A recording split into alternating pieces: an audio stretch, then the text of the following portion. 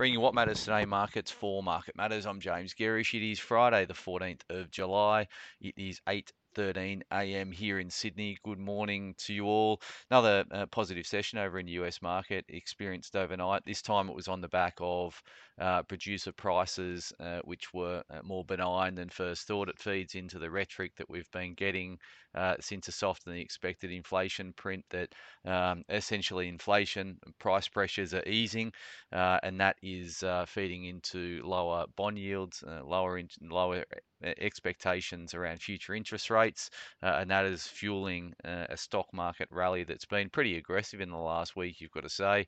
Over the past 5 days, for instance, the Nasdaq is up 3.2%, the S&P's put on 2.23%, the Dow is up about 1.5% over the past 5 trading sessions. In terms of the overnight action last night, Dow put on 47 points, 0.14%. The S&P was up 0.85%, but it was really the technology stocks that benefited from the decline in US bond yields. Nasdaq put on 1.73%, 264 points in terms of the Nasdaq. Obviously, lower bond yields have been a supportive factor here, and we had the US 10-year yield down another 9 basis points at 3.76%. The US 2-year yield was down 11.5 basis points at 4.63%. That, of course, was up at 5.1% at the back end of last week. But it wasn't all just about the macro outlook. We had a number of companies out with some pretty positive operational news. So Amazon hit a 10-month high after reporting record sales during its Prime Day sales. Alphabet was up about 4.5% as well, and banks were higher ahead of their results that start tonight from JP Morgan, Citi, and Wells Fargo. And there was a couple of interesting broker moves. Snowflake, which is in our international equities portfolio, was upgraded. That's on the back of their links to AI. They're a large data provider. So data is obviously central to AI. So Snowflake, there was a very bullish analyst report out on that one overnight. In terms of commodity markets, starting with energy, crude oil was up 1.9%. WTI is trading at 77.19. Brent's trading 81.63. Coal prices were down pretty flat overnight. Actually, they were trading around $130 US a ton for the active contract. Gold was up marginally, up $3, 0.2%, but it has been strong in the last little while, in the last week or so. So it's trading at 1960 US an ounce. Copper was up, big mover last night, up 2.3%, trading at $3.94 a pound, knocking on the door of $4 a pound. That's a level we've been writing about for a little while now. And iron ore was up around 1%, so it's been again pretty resilient. The iron ore price trading around 111 US a ton.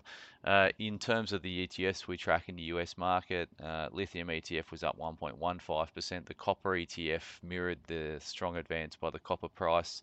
That was up 2.7%. Uranium ETF was up 2.85%.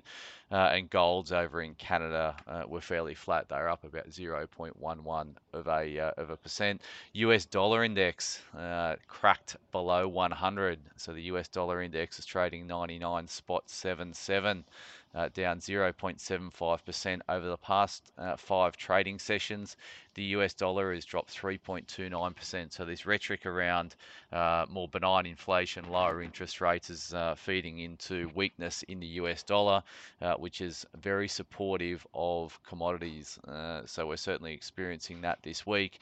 The Aussie dollar pushed higher as a consequence of US dollar weakness, 68.91 in terms of the Aussie dollar, and BHP ADRs are up 2.69%. They're up about 8% over the past 5 trading sessions. SPI futures this morning are pricing a rise of 39 points. That's about 0.5% higher. Again, it's been a pretty solid week in terms of the local market. SPI futures are up about 3.7% over the past 5 trading sessions. In terms of stocks that are catching my eye this morning, number of broker moves to get you across when I can find them. In terms of broker moves this morning, we have BHP raised to overweight at JP Morgan, 47 price target. Fortescue raised to neutral at JP Morgan, 21 buck price target. Net Wealth cut to underweight at JP Morgan, $12.30 price target.